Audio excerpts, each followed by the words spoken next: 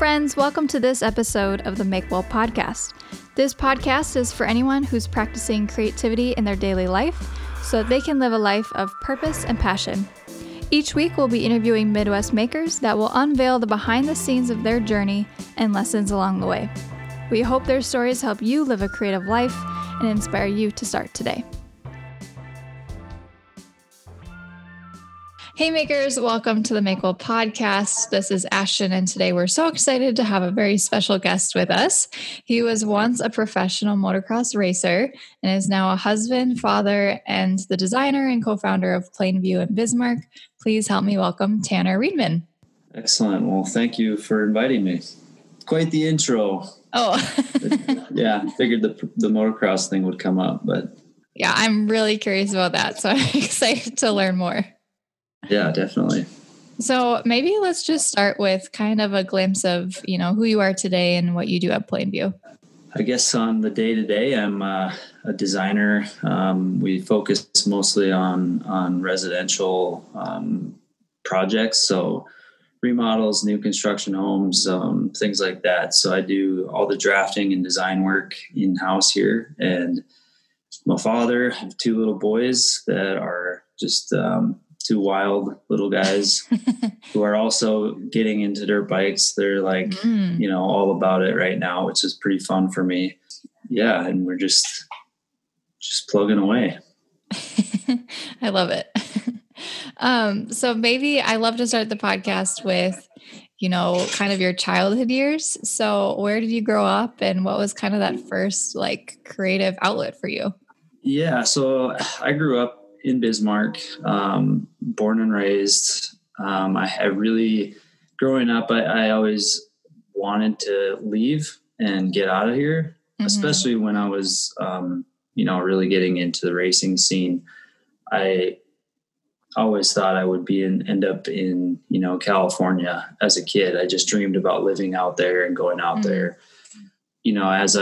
As I grew older and experienced, I did live out there for a while and experienced kind of what all that has to offer. That sort of drew me back into, really what I like about North Dakota, and having those experiences helped me to figure that out. So I think everybody probably has somewhat of a story. If they end up back home, they maybe have gone somewhere and it just wasn't home. But sure. Yeah, as a kid, I was always into designing stuff. I was really, into motocross. So I would design motocross tracks and we would actually go and build them. And, we were always constantly being creative in that way. I never really thought of it as like, oh, this is what I want to do.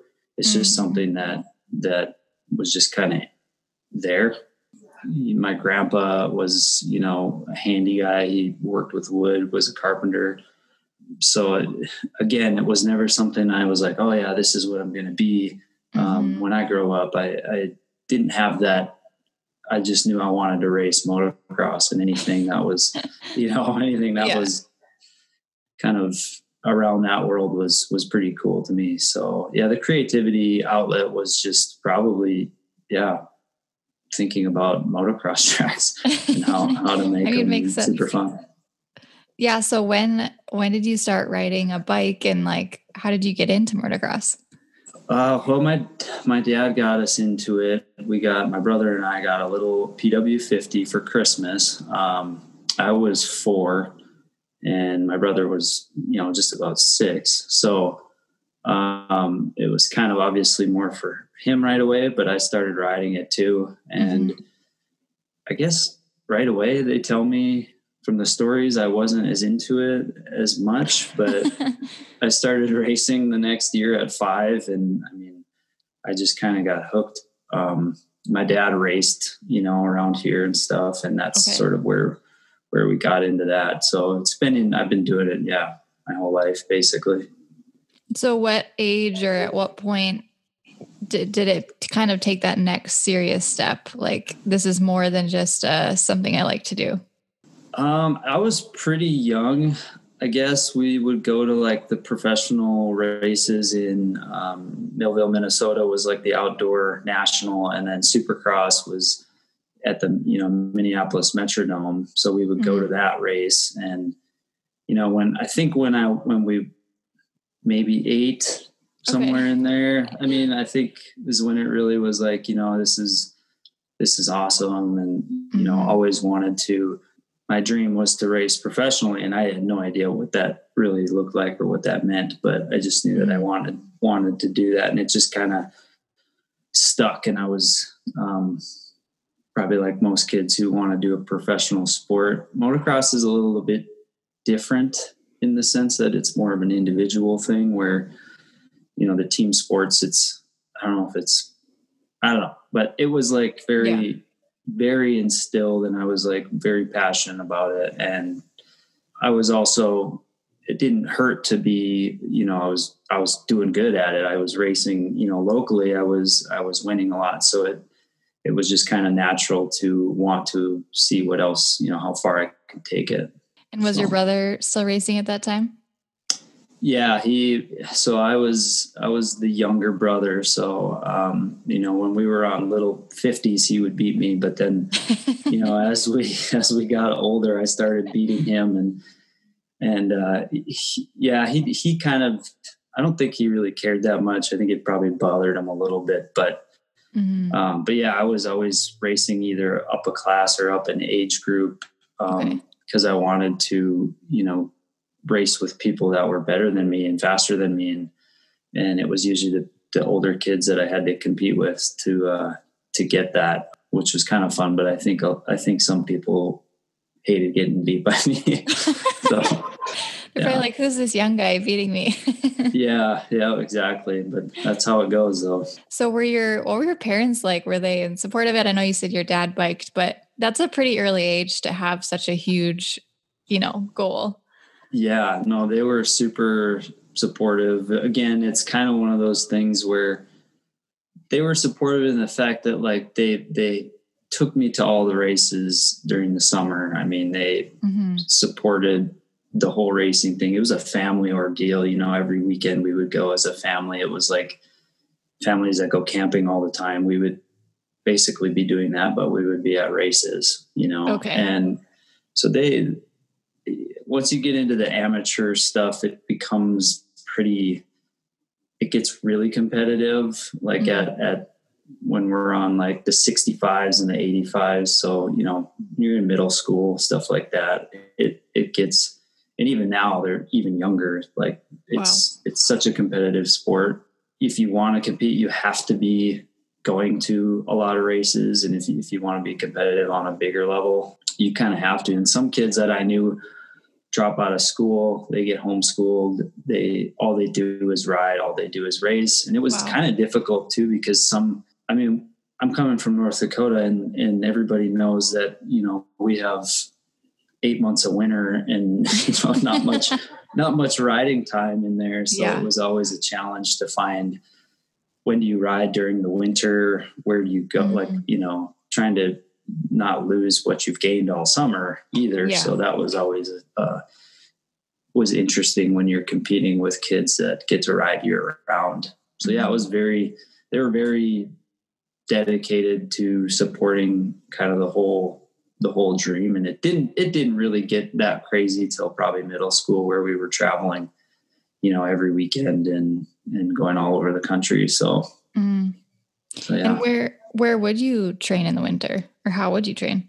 I didn't. I mean, I would go to races in the winter. They have a lot of indoor races, and none of them in the States. So you didn't really get to practice a whole lot, but we would go to, all the states that kind of surround us. And then even to, Colorado and anywhere where they have an arena cross, which is like an indoor race, we would try to go to. And that's really all you could do. Yeah. Or we would drive down to, like, as I got a little bit older and started getting out on my own, we would, once I got my driver's license, basically, we would go down where there's not snow in Colorado yet. Let's go down there and ride for the weekend. Like, it was just, it was just crazy. Yeah. 'Cause you're still in school at this whole. Yeah. Yeah. Yep. exactly. Crazy.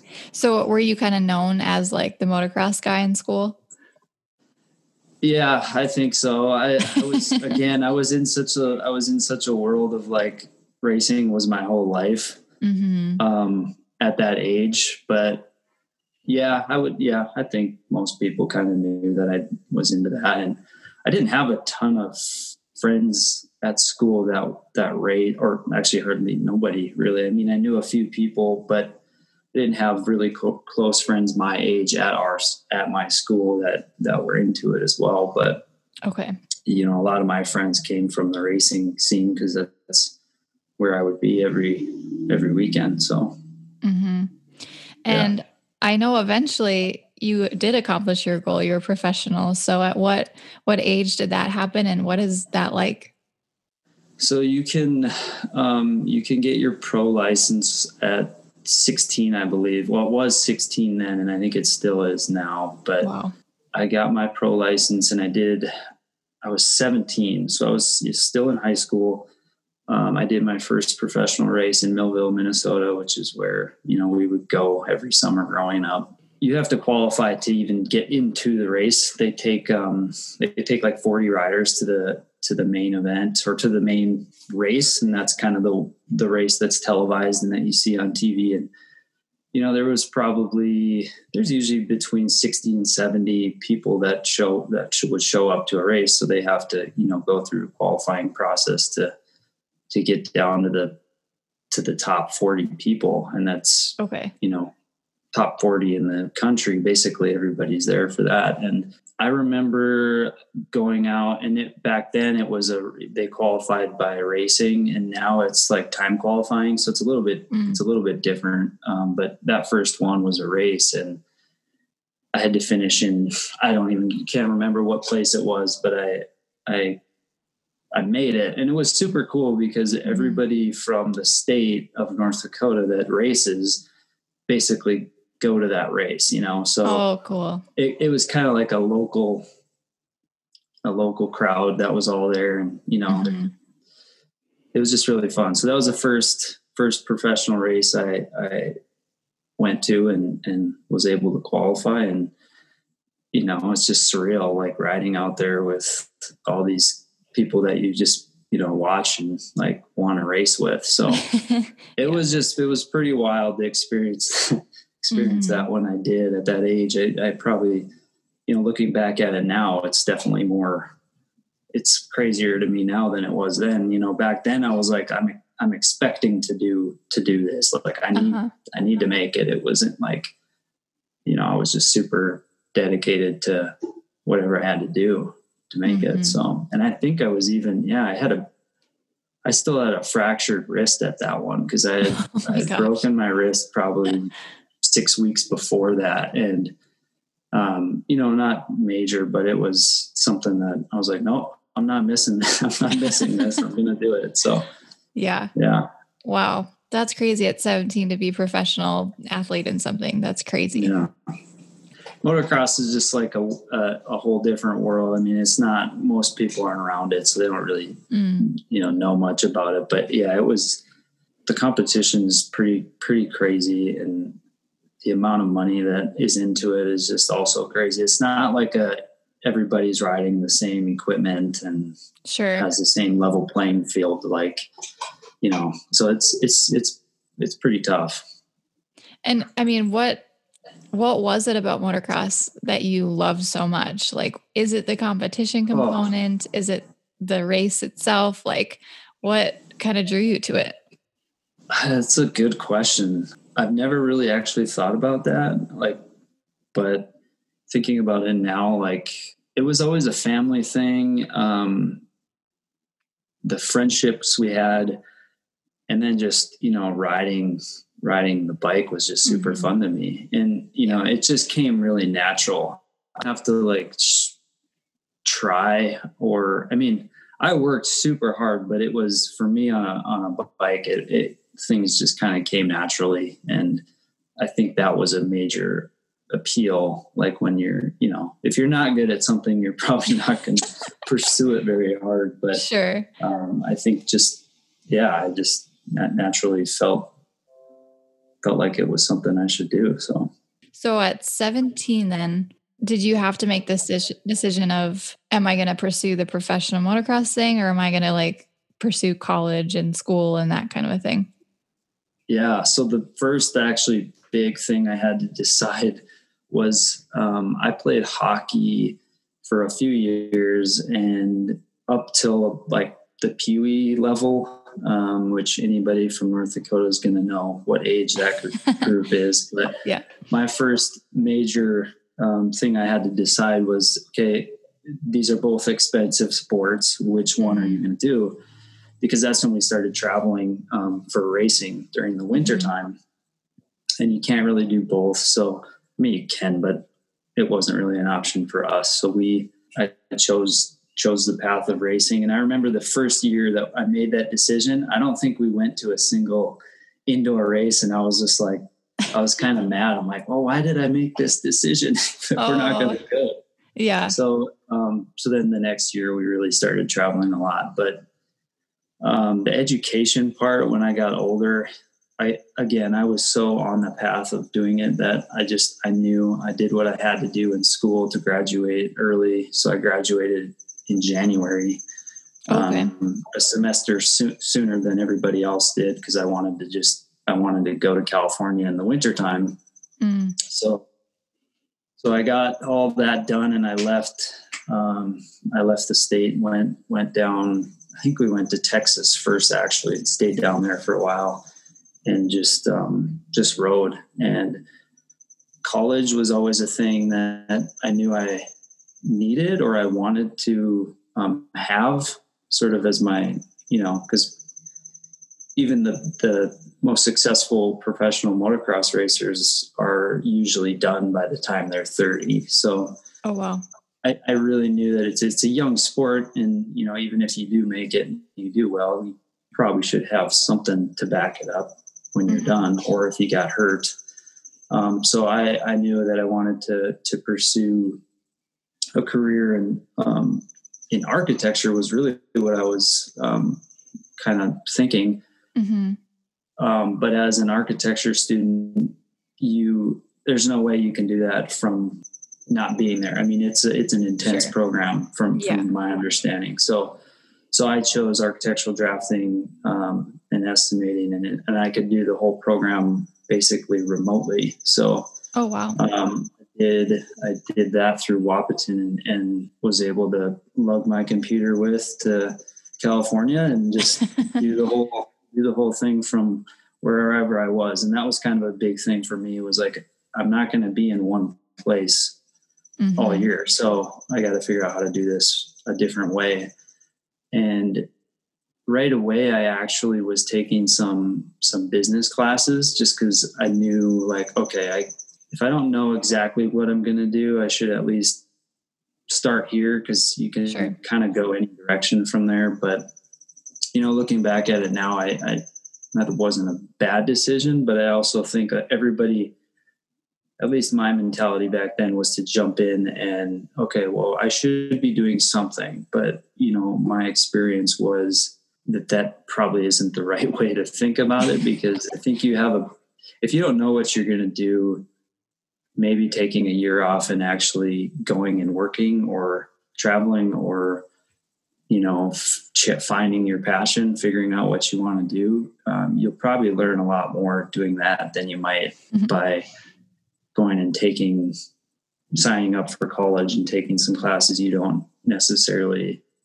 you do have to, I feel like you do learn by taking some classes you don't necessarily need, but it might not be worth it at the end of the day. So it's hard to beat that real life experience sometimes too, to just get out there and try some things. Yeah, definitely. I think it should be a prerequisite for college is that you actually went and worked for a year first, and then, because you can get a lot of education just from doing, So then when you became a professional, you said that you moved to California. How long were you there, and did you travel a lot? Yeah. So when I can't ever say that I moved anywhere, because I've never set up roots. Sure. But it was more like I have family out there, some relatives, so I would go stay with them. Okay. Like during the times here when you don't want to be in North Dakota. So, so it was kind of just, I was just sort of moving around. I was going, and we have our own track here that we run. So in the summertime, it made the most sense for me to be here because, I could do everything I needed to, from here, I guess. So it was kind of like, I didn't ever think I was going to like move somewhere permanently. So yeah, it was. And then when you're racing at that level, they're all over the country. So if you're in California, then every race is really far away, where at least being in North Dakota, it's somewhat in the middle, kind of it's more on central. the north side. Yeah. So yeah, it's a little easier financially to travel from here than it was to travel, from California all the time. Mm-hmm. And as you're doing this online program with Wahpeton, how many years was that? It's a 2-year degree. I think I probably spread it out over like 3 years just because I didn't take a full load every semester, which was nice because I kind of just did it at my own pace. And I didn't stay in school for 8 years, but I knew that it was kind of, some people are like, oh, how do you do that? How do you stay on track? And it's like, well, that's just the mentality I have. It's like, if I want to do something, I'm just going to do it and get it done that way. But yeah. Mm-hmm. So when it came to, when your program's done, maybe racing is kind of looking like it might not be a forever thing. Was it hard to take that next step towards your career, or what did that look like? Not really. I mean, I think I was 23. So from 17 to 23, I had, been through the ringer pretty good with the whole experience. I mean, I think the last draw for me, I broke my arm in just practicing when I was out in California, and it was a pretty bad break. And it was right in the middle of the season, and I had probably been doing like the best I'd ever done overall, just because you have experience. I felt like I was kind of more, starting to become more of like a veteran, and it wasn't like new to me anymore. Oh, sure. So the experience level was just way higher. I had way more comfort. And this was, when I was racing Supercross. So, you're indoors and it's just a whole different experience. You're, in a huge stadium with tons of people. So right away, that was like a really hard thing to, figure out. But, as you got more experience, it just becomes natural, just like anything. Mm-hmm. But when I broke my arm that winter, it took me way longer to heal. And I was kind of like, 1 foot out the door almost. Okay. Anyway. And I was like proposed to my now wife, I guess. And I was kind of thinking, I can maybe go do this 1 more year, give it another shot and see how it goes. Or I can, really pursue what I'm going to be doing the rest of my life. And sure. So that was kind of where I sort of made that decision to just hang it up, I guess. Mm-hmm.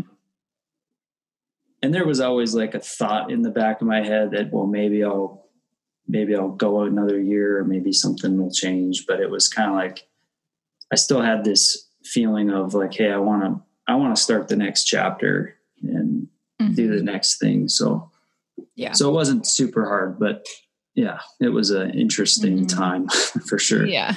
Yeah. I'm sure that's an emotional decision. Cause like you said, you've been doing it since you were 4 years old. And it's not like you can't still pick up the bike, but it's probably not going to be at the level or the competitive spirit that you were at. No, not at all. And I think that was even now I know racing is still really fun to me, but nothing really can compare to that level. And so it's just not, I don't know, it's still fun. And I get out, a few times a year to race, and I think it'll be really fun watching my boys kind of grow up and race too. So Yeah. But yeah, it's not like something you can just pick up and go be really competitive at. So now I just do it more for fun and try to not hurt myself. Yeah. Very good point. Yeah. So with your degree that you've received, you kind of said that it was a little bit of a guess going in. So were you confident that architecture was like the way that you wanted to go with your career once you were done studying? Yeah, definitely. I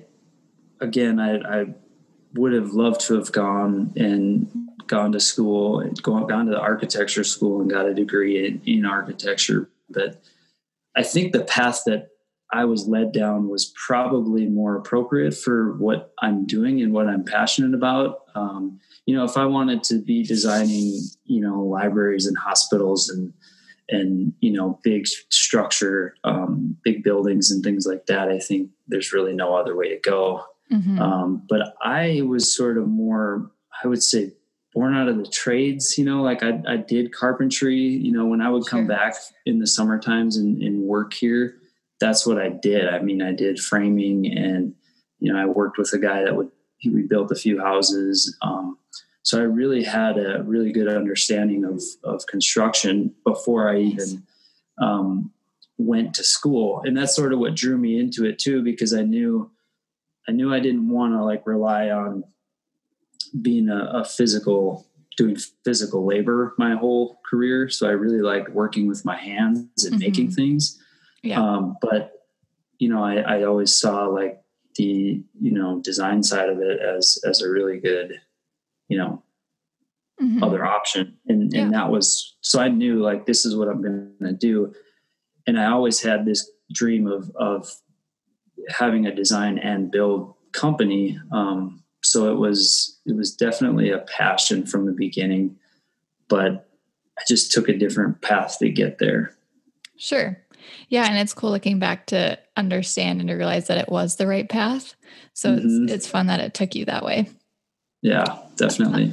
Yeah. And I guess, so you said that you had this dream of starting your own business. Was that kind of within the works right after school, or did you seek a job working for someone else?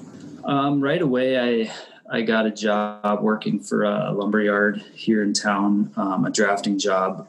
I always had this feeling of wanting to own my own business. My dad ran a shop, auto shop, and I kind of just grew up around that like mentality of, just running his own business kind of a thing. And again, it never really dawned on me to like be an entrepreneur or anything like that. I just knew that maybe I wasn't cut out necessarily to do the 9 to 5 kind of thing. Yeah. And I learned that pretty quickly working at a lumberyard that, like I really liked. I learned a ton in the short time I was there, but the punching the clock kind of thing, I realized pretty quickly that I wasn't going to be happy doing that. And, I thought about working for some specific builders that I kind of was drawn to here in town. And I thought that would be kind of cool.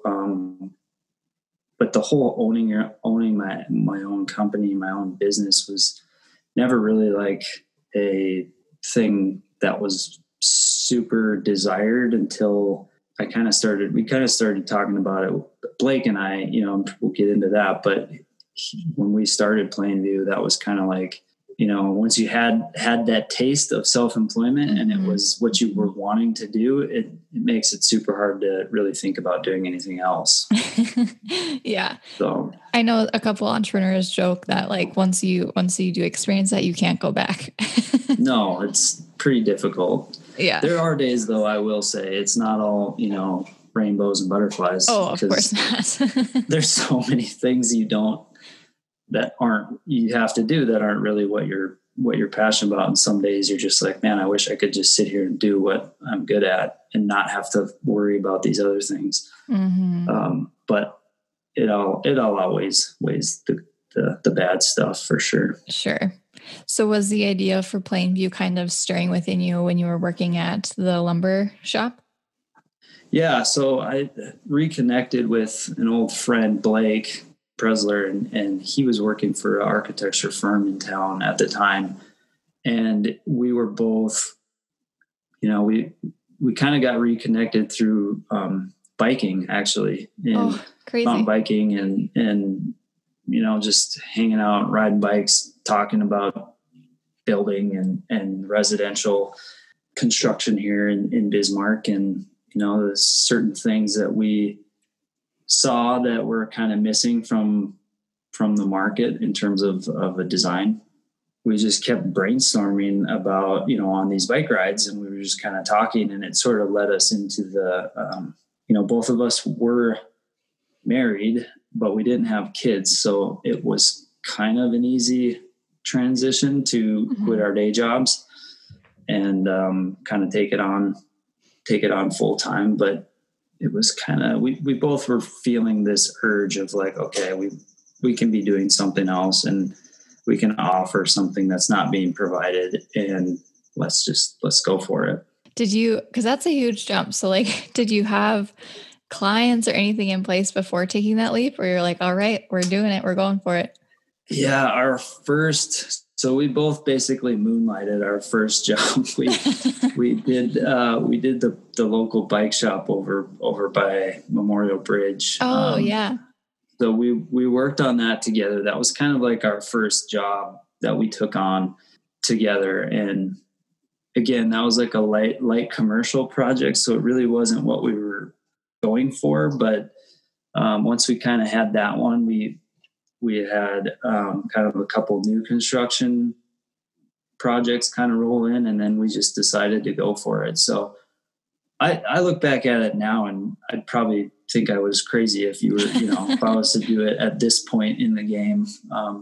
Because no, it was very hard right away, because we were trying to sell design and to a residential market that was used to getting plans drafted up at lumber yards for literally almost nothing, or builders do spend a lot of time even with their in-house drafters to design homes. And a lot of times they don't even charge clients for it. So we had to really figure out a good way to, how do we sell a design process to a residential market that's really not used to having, to pay for it. So yeah, we didn't eat very much for a few weeks. No, we were, yeah. And I'm a designer, so I love the design process and could get really nerdy about that. But I am curious, like, how did you kind of educate and inform the community? Like, how did you introduce yourself as like, this is what we do and this is why it's important? That's a good question. I don't think we're ever done figuring that out. I mean, we're still working on that. But right off the bat, I guess we were focusing on home builders, developers, and just the average homeowner that might come and have a house designed, and then they might go try picking out a builder based on, what they like. So we each had some pretty good relationships just in the community already. And I had formed some relationships with some builders, obviously from being at the lumber yard. So there were a few builders and developers that we worked with right away that kind of, took a leap with us and got us some of our first jobs. So sweet. And then from there, some of them were so just different that they kind of stood out. And Bismarck's small enough, and we are both local, homegrown people. So it doesn't take long in a town like this to sort of spread the word. Sure.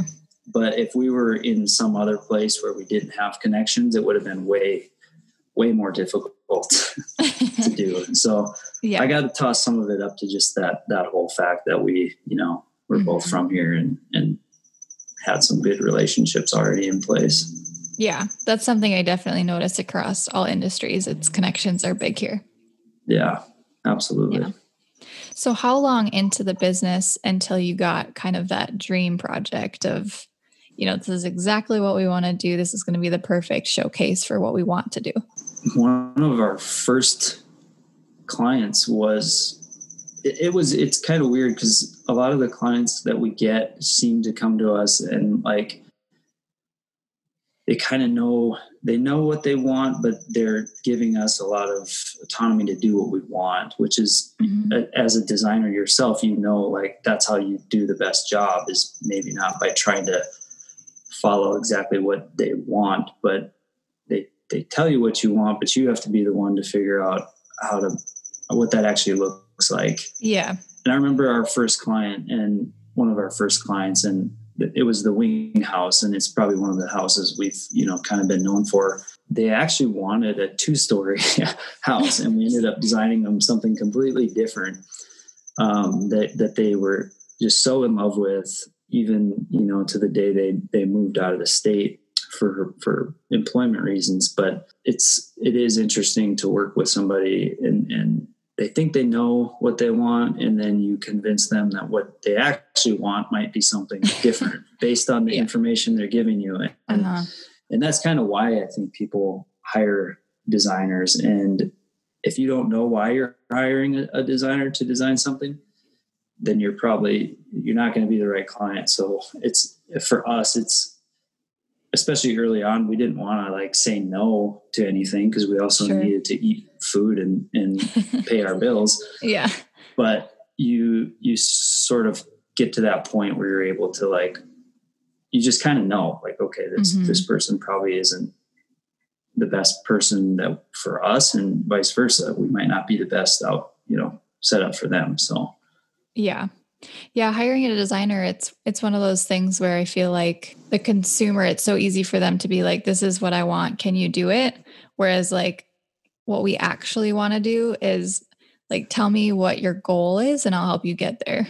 Yes, exactly. Yeah. And I learned so much just even working with Blake early on. I get most of my, it was really nice having somebody like him to be able to collaborate with. And, we really bounced a lot of stuff off of each other. Mm-hmm. And I was not good at designing things when we first started, but I was more of the technical person. Like, how do we draft this? Okay. How do we build this kind of a thing?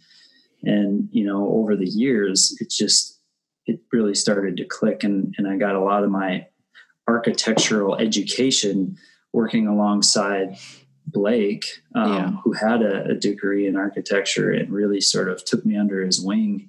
So yeah, I think, and again, I think that's one of the best ways to learn. And that's why most people out of college, or in college, they have internships. And I felt like I was getting that while I was getting paid. So, yeah, that's great. And owning my own business. So it was kind of, it was a completely different path than probably what most people take, but I felt like it probably led me to the best point. Mm-hmm. Yeah. So I'm sure, you guys have been super successful. Has the team grown? Has it changed over the years? Yes, it has. So about 2 years ago now, Blake actually ended up moving back to Montana, and that's where he went to school. It was a kind of a rough patch, and anybody you talk to who says, you ask them about partnerships, and a lot of people will steer you away from partnerships, but I don't think our business would have been successful or could have worked not as a partnership. Yeah. And it was really good. And even when we started the business, we were both in this position of like, I want to be more passionate about what I'm doing. So regardless of whether or not Plainview is around our entire careers, we looked at it as like just a opportunity to do something different. And it might lead us to, the next chapter, or it might continue on, and it might be this thing we do the rest of our lives. But we didn't really think about it as like, we're going to run and grow this huge design company in Bismarck. Sure. And so when he gave me the news that he was leaving, I kind of had a weird, feeling that it might be coming, but I didn't know for sure. And then, so I took probably 12 months to really like figure out my new direction. Because when we started Plainview, it was a mutual thing, and now it's just me. So yeah, I'd never even thought about what that would look like. And so I did enough stuff to kind of stay busy and, you know, make an income, but I knew it wasn't necessarily going to be what I wanted to be. So, so the next step was to figure out, do I hire? Do I find somebody to partner with? Who do I hire? What do I want to focus on? And then it kind of took me back to building. And I always wanted to do, you know, be more of a design build company. So I got a phone call out of the blue from Logan Hoff, and we had kind of talked about it, I don't know, 6 months before that. And just, I wasn't sure what I was doing. And Logan was he was like, I'm trying to figure out what I want to do. And so we were both just in this weird spot, and he was working insurance at the time. And when he called me, I was like, man, I'm really happy you called, because literally this week has been really heavy on my mind and on my heart. And like, I'm really think we should start the conversation of, you know, teaming up. And so I got really excited, and I knew it was going to be another 6 months before we would even do anything. So it was kind of just, we really started just sort of having that conversation weekly, and figuring out like what roles he's going to play. Because there's just so many things in the business that, again, you don't always want to be doing. So who's going to do which roles? And he complements the stuff that I don't do well. He complements all those things really well. So, so yeah, we brought Logan on and are now doing the full designing and building process. Plainview was always more process oriented and not necessarily product driven, which can be difficult to sell when you don't have like, here's a product and here's something you can hold and touch and feel. You're kind of selling like stuff on paper, and it's like, okay, this is going to turn into a product, I promise. Yeah. And it's going to be huge, or not as huge as most houses, because you guys believe in sustainability, but like it's going to be a thing. Absolutely. Yeah, no, for sure. And so we're really early on in that phase of Plainview design build. So we're really taking a slow approach. It's like fast food versus, you know, good, healthy cooked meals. Fast food is something that if you are hungry and just need food, you can pick it up and it's done and it's easy, but that's not the way to a sustainable company or a sustainable business or even sustainable housing. So we're really trying to figure out our process and how we can bring, you know, the most value to our clients through designing and building all in one, you know, smooth transition.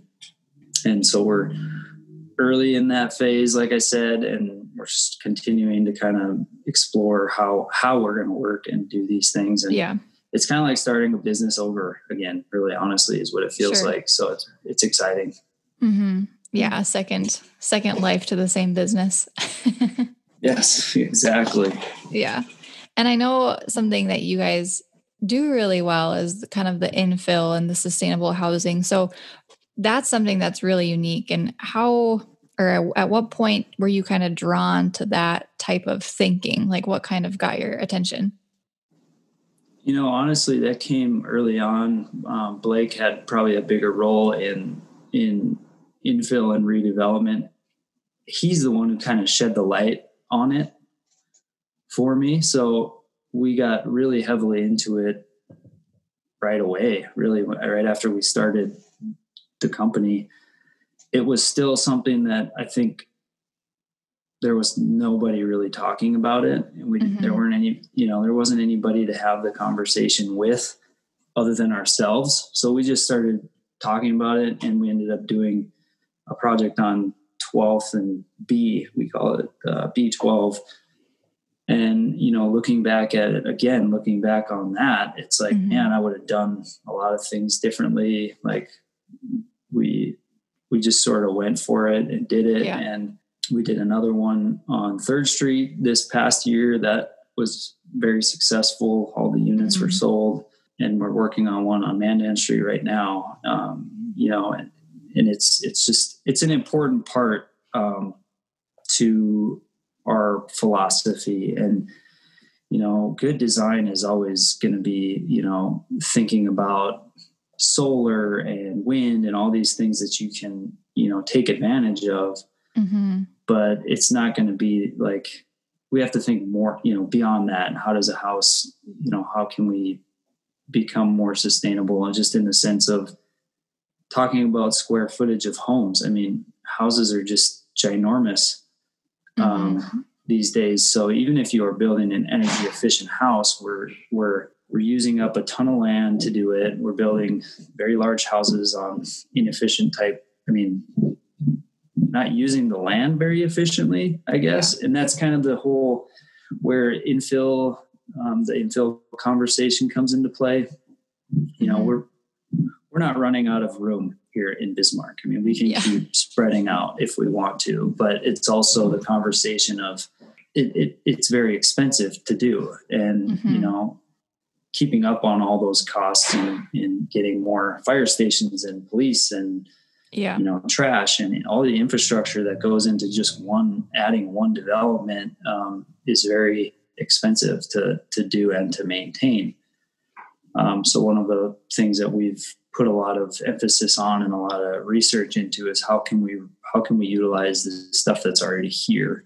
And so that's really where our infill passion is. Like, how can we find not only empty lots, but maybe underutilized city blocks that could be redeveloped into something different, Yeah. And that makes me excited because I've learned about sprawl, and it's just crazy. Like, there's so many stats about how a community thrives when it's closer together and building up instead of building out. And so, I'm excited for what that looks like for you to come. Yeah, it'll be interesting. And it's an arduous process. There's a lot of effort and stuff that goes into even just being on the forefront of something like that. We're definitely, and we're not trying to like stop development from happening or going out. I just think we're really trying to figure out a way or at least have the conversation, like, how can we do better than we're doing? And I think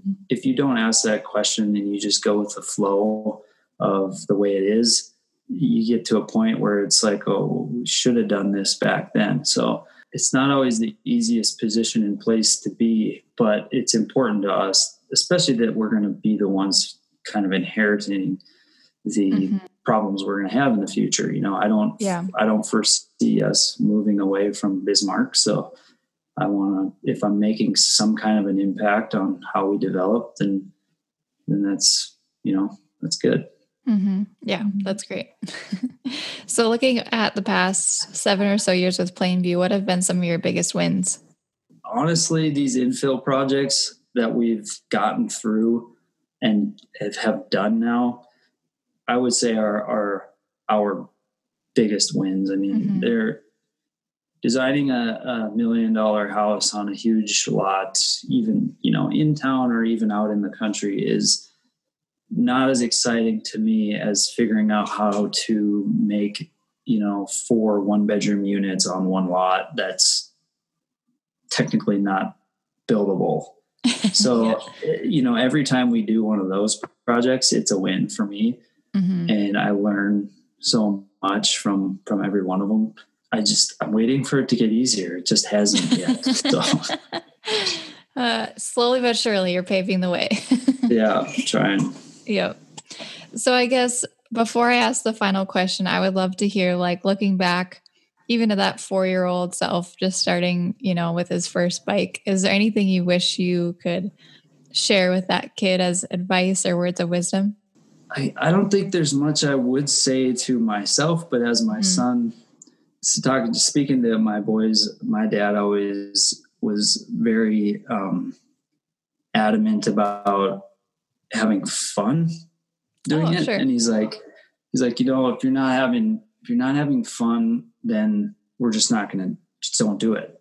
Mm-hmm. So even being at that level of, competitiveness and the amount of support that they gave me, they were always still there was never pressure to like perform and to, always just, you have to do this because we've done all this for you. So we expect you to do something. So I think that's a big lesson, is to just make sure that I'm telling them to like, make sure you're having fun no matter what. Because if you're not, then, I'm not going to force you to do it. And I don't think you should follow anything you're not, having fun at or being passionate about. So, yeah, that's really good. Because I think, especially as adults, sometimes that gets lost. So if we can teach that earlier, the better. Yes. Yeah. And they're very moldable right now at this age. So you can instill some good stuff on them now. I love that. Well, our final question is always the same. It is, what is one thing you wish you were really good at but aren't? And then how do you work around it? I knew this question was coming up, so I was a little bit prepared, but honestly, there's so many things I wish I was good at. And there's so many things I wish I was better at. But one thing for me, I wish I could figure out a way to be more productive, and be more efficient at just getting stuff done. I kind of fly up above the clouds and I like to get like major things done. But then when it comes down to like the details, my wife will tell you, like, I'll start a project and get it about 90% of the way there, and then I'm on to the next thing. So it's, even the dishes, she gives me a hard time. I get them about 95% done, and then I'm already off to doing something else. So I wish I was better at that. And working around it, I guess you kind of have to rely on other people more. That's something I've learned, even bringing Logan on. I'm so used to just relying on myself to get things done. But there's so many things that you can pass along to other people, and we don't have like a huge team or anything like that. But there's just other resources I think I've learned that I need to tap into and let go of in order for me to be productive. So I think that's kind of what I'm figuring out. Yeah. I feel like any entrepreneur feels the pressure of, we have to be good at all the things because you wear so many hats. But sometimes it's like, no, you just need to delegate or find someone to do that for you. Exactly. That's super important. Yeah. Awesome. Well, thanks so much for sharing your story from motocross to Plainview. It's fun to see how even the bike is this like connection piece for you, even in your professional career with Blake and now your kids. It's super, super cool and special. Yeah. It'll probably, the two wheels will probably never go away. I think so. Yeah. It's very cool. Awesome. Well, thanks again for being on the podcast.